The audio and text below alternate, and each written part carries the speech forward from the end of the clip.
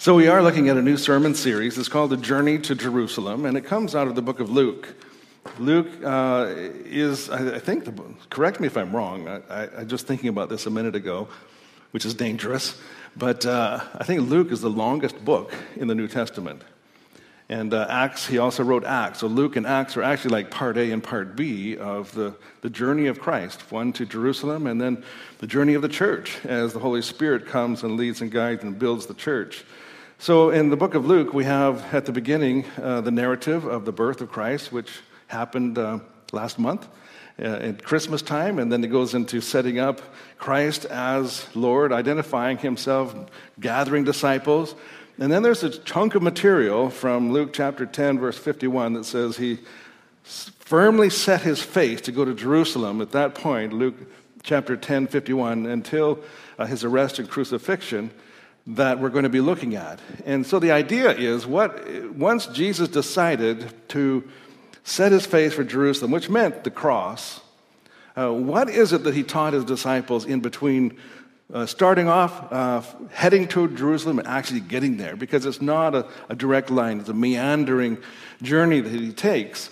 And there's a lot of stories in between that point A and point B. And so we're looking at Luke chapter 10, starting at 21, and we're going to be looking at the story of a couple of women.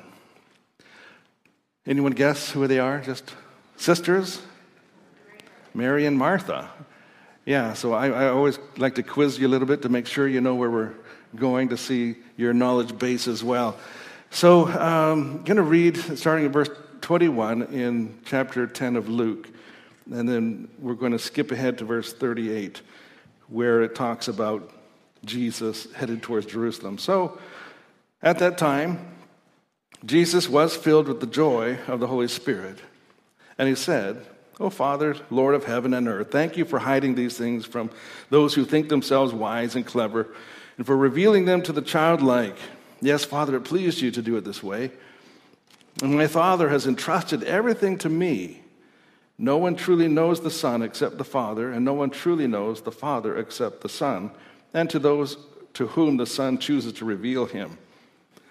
Then, when they were alone, he turned to the disciples and he said, "Blessed are the eyes that see what you have seen. I tell you, many prophets and kings longed to see what you see, but they didn't see it. And they longed to hear what you hear, but they didn't hear it." In verse 38, as Jesus and the disciples continued on their way to Jerusalem, they came to a certain village where a woman named Martha welcomed him into her home. Her sister Mary sat at the Lord's feet, listening to what he taught, but Martha was distracted by the big dinner she was preparing.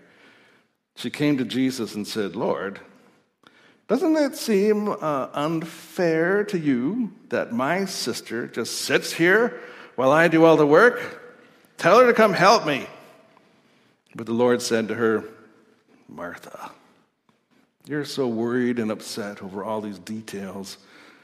There's only one thing worth being concerned about, and Mary has discovered it. It will not be taken away from her." Father God, these are your words that you have instructed Luke to write down for us. They are words of life. They give us freedom from the world's ways and help us to learn your ways. They teach us what you taught the disciples and Mary, Martha, Lazarus, and every person that has read this passage for the last 2,000 years. Help us to see what you want us to see today. Reveal to us your heart, your values, your guidance as we seek to please you in all that we do as a church and as individuals in your kingdom. I pray this in Christ's name. Amen. So the town of Bethany is located just about 2 miles east of Jerusalem. And you have to go through Bethany if you're traveling up from Jericho. I don't have a map for you today, but the whole of Jordan Valley from the Sea of Galilee, follow the Jordan River down to the Dead Sea. Right beside the Dead Sea is Jericho. And from Jericho, there's a mountain pass that goes up to Jerusalem. And just outside of Jerusalem, on the hill of Mount of Olives, eastern side of Mount of Olives, is this town of Bethany. Now, in terms of altitude, did you know that Jericho was the lowest place on earth? Jericho is actually 250 meters below sea level, and Bethany is 780 meters above sea level. So that's about a kilometer difference in height. And it's about 15 kilometers from Jericho to Jerusalem. So hiking up a kilometer over 15 kilometers. How many of you have done the grouse grind? Okay, like 6. So the grouse grind is 853 meters high over about 3 kilometers. So it's about the same. So you get a longer distance to go a higher height in change in altitude. But just think about journeying that. If you were Jesus' disciples and they say, we're going to head to Bethany, going, what? Like, really? Okay, I guess here we go. And they end up at Mary's house, and so she's going to feed and water Jesus and the disciples this day. Matthew, the writer, gospel writer Matthew tells us that Jesus had other friends in Bethany. There's a guy named Simon the leper. He's actually the former leper because he'd been healed, and we're not quite sure if it was Jesus that did that or what happened. But he also went to Simon's house for an evening, and he was actually anointed by oil at Simon's house. So Bethany was an important place. It was a thoroughfare, and Jesus had some of his best friends there. We don't know exactly when Jesus got to know Mary and Martha and Lazarus as a family, but maybe they had heard his sermons, maybe they'd seen some healings, maybe his reputation was just so amazing that they had to see who this guy was. So on this particular trip, Jesus comes to the home of Martha, and she welcomes him in. And some people, although there's no clear evidence, believe that she was a widow. It's just her and her brother and sister in this home. So she has, I'm guessing it's her house. Perhaps her husband passed away and she needed company. And I think she was fairly well-to-do if she can host a bonus 13 people on the spot. How many of you have enough food right now to feed 16 people for lunch? So she was she was stressed. She's got to provide for 16 people, all the food preparation. And sitting at the teacher's feet, any rabbi would have Jewish students that would sit at their feet to learn. In fact, the Apostle Paul in Acts chapter 22 says that he was brought up at the feet of Gamaliel, a famous Jewish rabbi. So Martha was distracted. It says that she had a big meal that she was preparing, and she comes and tells Jesus to do something about this situation. Well, this word preparing, it says she was distracted by the big meal she was preparing. This word preparing, when you look Greek-wise, it's the same word for deacon. She was deaconing, she was serving, she was preparing and helping out. So that's why these guys that were helping out in the book of Acts, they call them deacons because they were serving, helping out, and making things happen for the widows of the time. And then it says, tells Jesus, can you please tell my sister to help me? And here's this word, and let's all say it together. Sunantilambanomai. Ready? Sunant. No, I'm just kidding. You don't have to say this long word. But it's a fun word. I thought, hey, let's just learn some Greek today. So this means, soon means together. Anti means against.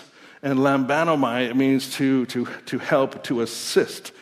So what this is together, what it means is two people on the opposite side of something. Kind of like if you're, my wife and I have to together, open up the dining room table and put the leaves in, and then together we have to push it. It's the same idea of working together to prepare a meal. I'll test you on that at the end. So what she's saying is we have to work together in order for this to happen. And I can't do it alone. Martha chose to do what was expected of her as the host. And maybe she didn't feel that she had the right to sit at Jesus' feet. Maybe she knew that only the guys were supposed to do that. Mary, I believe she was the youngest, probably Martha. Lazarus is the brother, and Mary. We don't know for sure, but we can guess. Usually it's the youngest one that gets out of all the work, isn't that right? Usually it's the oldest one that does all the work. The driven, the type A personality, the one that has to make sure it's all just right. I think Mary, I look at Mary and I'm thinking of, in honor of my mother this last Christmas, we watched her favorite movie, The Sound of Music. Well, Maria is an odd duck at the Abbey. It says that she was always late, she was always distracted by things, she was always out exploring, not following the rules, not staying focused enough at the task, just someone who didn't seem to fit very well with everyone else. But I see Mary breaking rules. She's sitting at Jesus' feet like a disciple with the guys.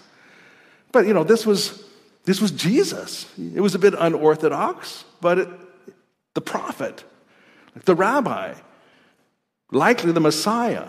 What could be more important than hearing him? She was just curious. She knew Mary or Martha was busy. She could hear the dishes going in the kitchen and all the stuff going on. But she found something more important that day, and so she wasn't going to be distracted. Unfortunately, the dependable, hardworking, generous Martha in this moment comes off a bit angry and agitated, overwhelmed, accusing others, demanding, even unhappy. She was so focused on her task and her role, her perceived responsibilities as a host, she didn't see Jesus right in front of her. I find it interesting that Martha didn't actually tell Mary to get up. She does this thing that we call triangulation. And what this means is when you're mad at somebody, you don't go to that person because you don't maybe like confrontation. You go to someone else. And you get them involved. And you get them on your side. And you get them, maybe they're a higher authority.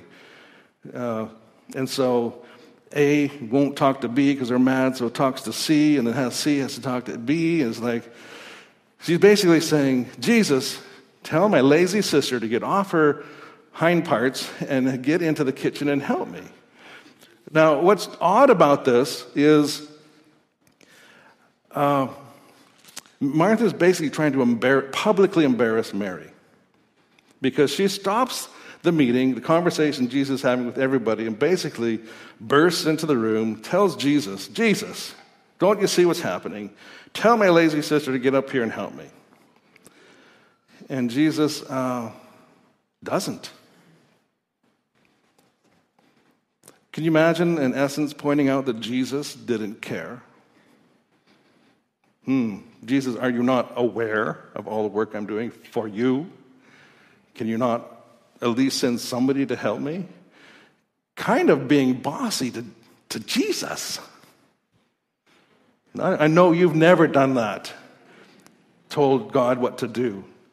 Never gave him instructions on how to manage things or handle things. Well, I don't know, maybe Martha's outburst was something that had been simmering for some time. Maybe the messages were ingrained into her from childhood as the oldest daughter. Maybe they were replaying in her mind from her parents, her peers, her society, maybe her late husband, about the role, the expectations for the host. She was doing her duty. She was playing her role. She was putting on a good feast, willing to sacrifice. All of a sudden, she's got to feed another 13 people for the day. Maybe she was a bit jealous of her little sister just sitting there doing nothing. No doubt it was costly. This was a sacrifice. It's okay. She doesn't mind sacrificing. She doesn't mind helping. She doesn't mind serving. That's what she's learned to do all of her life. So in your family, did you have an oldest sibling? Maybe you are that oldest sibling, that oldest child syndrome. Type A, driven, workaholic, personality. I was the second born, so I didn't have to be that kind of person. The one that no one works quite as hard as he or she does. Everyone else is not as driven, not as intentional, not as willing to sacrifice for the greater good. My older brother is fantastic. He is a workaholic. He has accomplished tons of stuff in his lifetime. He's a very influential person in Christian circles, written dozens and dozens of books, speaks all over the world, takes care of family matters, found a new place for my dad to stay after Mom passed away. It's like he's the perfect older brother, calls to check on us, see how we're doing.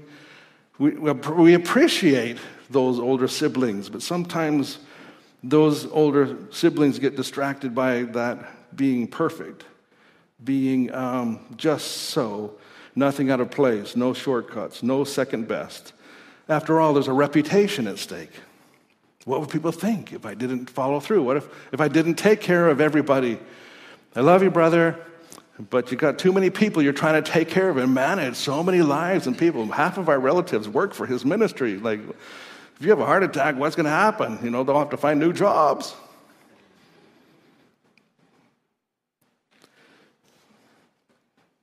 What would people say about Martha if she disappointed them? The bread wasn't baked right. The soup wasn't salty enough. The dessert wasn't fabulous like last time.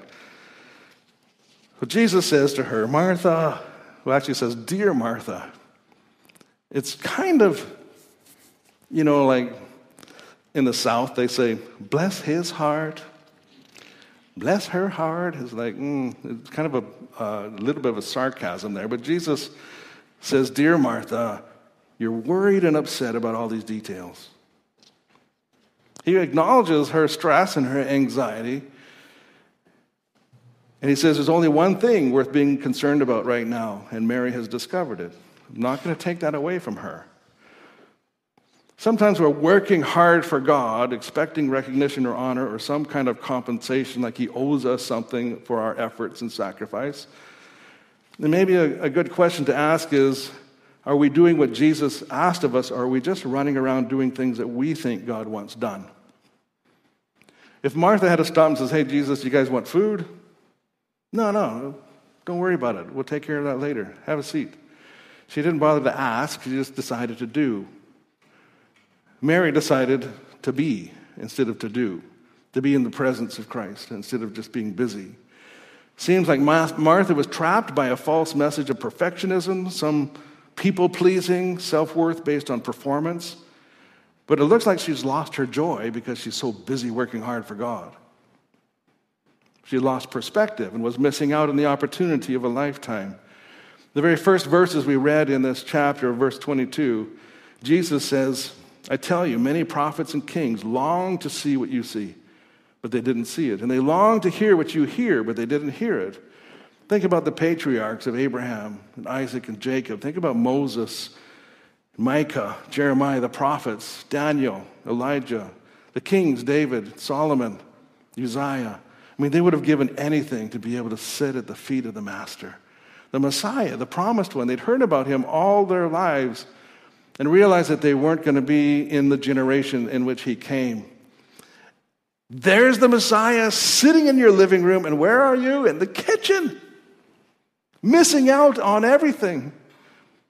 Well, duty, performing, or presence, being at the foot of Jesus. There's a choice that I think we make daily in our own lives. So this account, in my perspective, is not about personalities or birth orders or which sister is the most responsible. It's more about the choices that we make. It's not about type A, firstborn, but how we all have amount of time to use and how are we going to use that. So Jesus actually affirms both women, but shows on this occasion that one of them made a better choice than the other. It wouldn't be long before they would never have Jesus again in their living room, eating at their table. This was probably near the last time that he was going to be in their home. And where was Martha?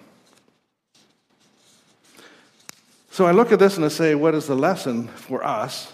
And I ask the question, well, what distracts us from spending time with Jesus? I've seen a number of magazines that tell us what we're supposed to be wearing, how we're supposed to decorate our houses, the kind of boat we should be driving. I mean, you can spend hours and hours thumbing through magazines listening to all the voices out there telling you how you're supposed to be, what you're supposed to do, how you should look, what you should wear, what you should buy. Social media, scroll. How many of you, any of you scroll through the social media sites just looking at the updates and the pictures and clickbait and all these?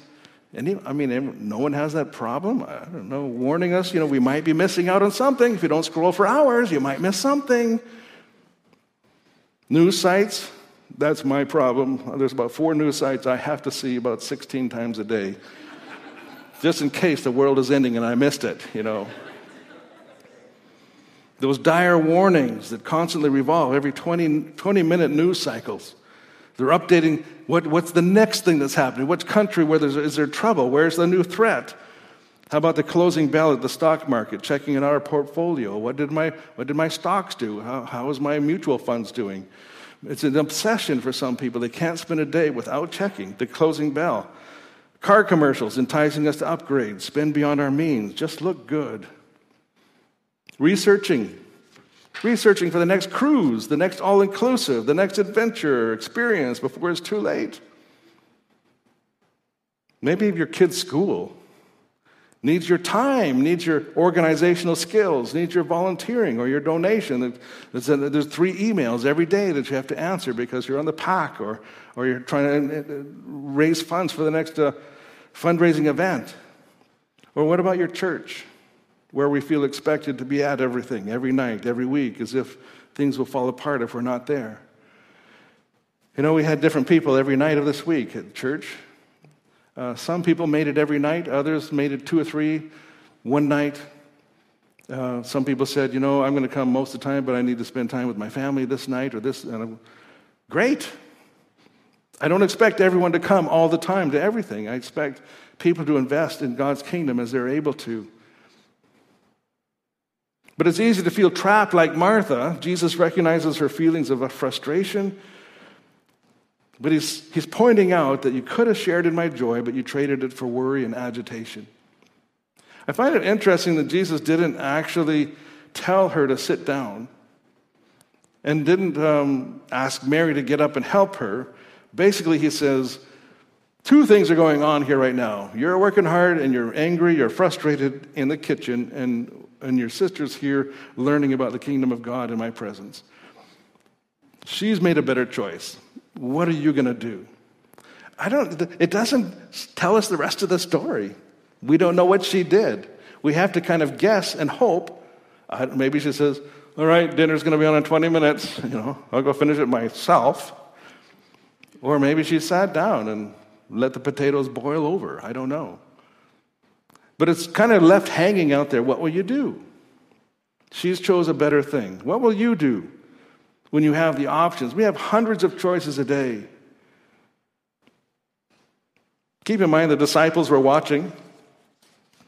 Maybe they weren't so comfortable having women sitting in their presence, but I think probably they didn't mind so much because the truth is women actually financed much of Jesus' ministry, paid lots of donations so that those disciples could eat along the way.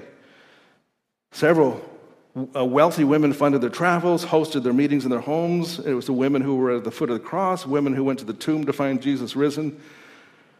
And so what was Jesus saying? He is saying, gender is irrelevant when it comes to following him. Anybody can sit at his feet and listen. Everybody can sit.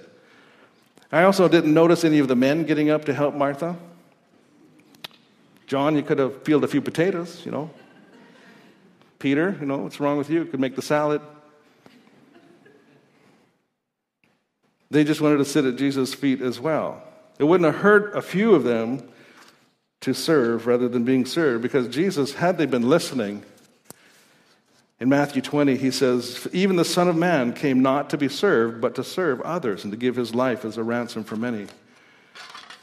But on this occasion, it was best to sit and listen and to learn. Jesus could have easily have been just distracted by duty and demands of society, by the criticism of religious leaders, by doing good things for people too. Think about it. Jesus could have set up a never-ending feeding station for all who were hungry. He'd done it before.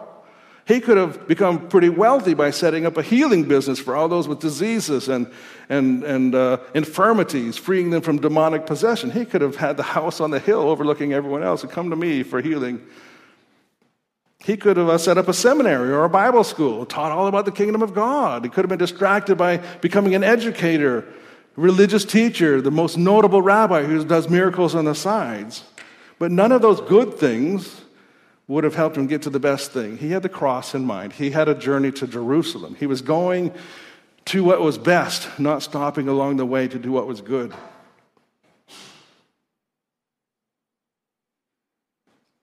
Perhaps you're living a life of distraction or duty or obligation, but never seem to have time for the one thing that makes a difference, that's sitting at Jesus' feet. I'll do it tomorrow. I'll do it the next day. I'll spend extra time in God's Word on the weekend. And then there never seems to be time. It never seems to be an opportunity. Constantly worried about how people might judge us if we don't do our obligations and our duty, what people think of us, how we keep our house, how we keep our kids, what kind of income we make, what brand of clothes we wear. It's just so tiring keeping up with everybody else's expectations. It just wears you out and you lose perspective. If we are more worried about what people think than we are about what Jesus thinks, it's time to refocus on the one thing that really matters. And that's why we have a week of prayer and fasting. It's just saying some things are more important than eating. Some things are more important tonight than Netflix, than YouTube. Perhaps you're a driven person trying to keep impossible standards dictated by imaginary voices of perfectionism and success. Do you have a relentless voice constantly telling you you're not good enough, that you can do better? Do you need Jesus to come in and help you let those things go so they will not control you, so you can sit at his feet, listen to the Master? He will do that. Maybe, and this is a slightly different take on this story, but maybe you're the one constantly sitting at Jesus' feet all the time, watching everyone else do the work. Maybe you're the hogging the center chair in the front row with your notebook, ready to study and hear and listen and to eat up everything that anyone ever says. But perhaps you need to hear what Jesus said about his Son of Man came to serve and not to be served. Maybe it's time to step up and get involved. We all have to help. We don't want others to burn out. I wasn't going to say this, and I probably shouldn't, but my wife can kick me later. But every year, so on Christmas Eve, we had nearly 600 people that came to our Christmas Eve services in the community. And it was a beautiful place. It was decorated I don't know if anyone had better Christmas decorations or not. But there's only a handful of people that set that up every year, and a handful of people that take it down. And no matter how many times we say, we need help putting all this stuff away, it usually falls on 5 or 6 people, and not the younger ones. The older ones are trying to get Christmas trees in boxes up into attic places. And this year we were saying, how about next year we just don't do that? Because we're burning out. We're tired. We keep asking people to help and no one comes. So how about we just put up a tree instead of 30 trees? All the beautiful things. And no, we have to keep doing that because of the expectations and because what will people think if we don't? And they drive by our church at night and all the windows aren't lit up like we do every year. And going, yeah, but we need help. Time to step up, time to help. Or it just is going to have to change to something else. It's a small thing. But it is a thing. We can't always just sit and listen. Sometimes we have to get up and help. John chapter 11, Jesus tells us that John tells us that Jesus loved Mary, Martha, and their brother Lazarus. They were good friends. In John chapter 11, Mary and Martha sent a note to Jesus saying, hey, Jesus, our brother Lazarus, your friend, he's sick and he's about to die. We need you to come right now. And he mustn't have been too far away, probably a day and a half. He could have, when he got the message, he could have gotten back and helped out, heal Lazarus, but he didn't. He stayed where he was. The disciples were saying, Jesus, he's sick. Probably you should go. He says, no, it's not time yet. And then when Lazarus finally dies, Jesus says, now it's time to go. And they're saying, what's the point? Why bother? He's dead. He says, Come along. And Martha actually meets Jesus on the road, and she says, Lord, if you had only been here, my brother would not have died. I just sense a little bit of rebuke again. I don't know. Maybe she's still that firstborn, kind of trying to fix things, trying to organize people. But she says, even now I know that God will give you whatever you ask. I think she's softened. She's learning. And then Jesus gets to demonstrate one of the most amazing events, raises her brother from the dead. I am the resurrection and the life, he says. Teaches them some amazing information that night. What a beautiful thing to raise a friend to life. Do you think they ever doubted who he was again? Do you think that maybe they would have just sit at his feet any last chance they get? John chapter 12, the very next chapter, 6 days before the Passover, Jesus arrived in Bethany and he went to, it says, the home of Lazarus. I think because now Lazarus was famous, he's that dead guy that's not dead anymore. And a dinner was prepared for him, and it says Martha served. Surprise, surprise. And Lazarus was among those who were with him. And where was Mary? She went upstairs, grabbed a bottle of the most expensive perfume around. It's worth 1 year's wages. How much do you make in a year? Say this thing was worth $85,000. Brought it, broke it open, and poured it on Jesus' feet. And then cleaned his feet with her hair. A true act of worship. I don't notice Martha and Lazarus complaining. I don't notice them interfering. Saying, Mary, what are you doing? That's expensive. You know who complained at that time? Judas. The one who was just going to go out and betray Jesus. We could have sold that and given the money to the poor. He didn't understand either. He didn't know who Jesus was. Mary and Martha and Lazarus, they knew at this time that this was important. And Jesus rebukes Judas and says, you know what? She did this in preparation for my burial. You'll always have the poor among you, but you won't always have me. And this was the last time that they would have seen him. We learn from the stories in the scriptures, accounts of people, ordinary people. A lot of us would have acted like Martha. We're busy, we've got to work hard. Someone's got to feed these people. It's my job, it's my duty. But sometimes there's more important things than duties and obligations and expectations. Sometimes Jesus says, I just need you to sit down. Just stop. Sit down. Let me talk to you. Let's get things organized and straight in our life. Let me show you things that are amazing that you will never know if you don't stop and just listen. There has to be a balance between doing for Jesus and being in his presence. We all have to be doing because he asks us to go and to make disciples of the whole world and teach people to do what he has commanded. But there's also time for being. It's a good balance to have. I'm going to ask you to close your eyes. I'm going to close off this message and we'll have a time of invitation. If you want to start this year by being more than doing with Jesus, so that being with him speaks into what we do, helps us to focus that what we do is on track, is on point, is what he wants of us. If we just do all the time and never get to spend time with him, we're not going to be doing the right things. Father God, would you let us hear what you're saying to us today? Speak to our hearts and our minds. What is the truth that will change our life, that will focus our time, that will put our priorities in the right place?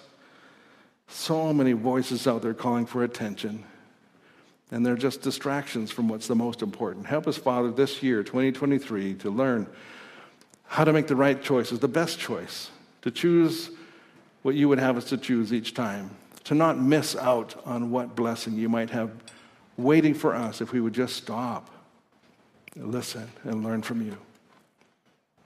Thank you for this moment. I pray this in Christ's name. Amen.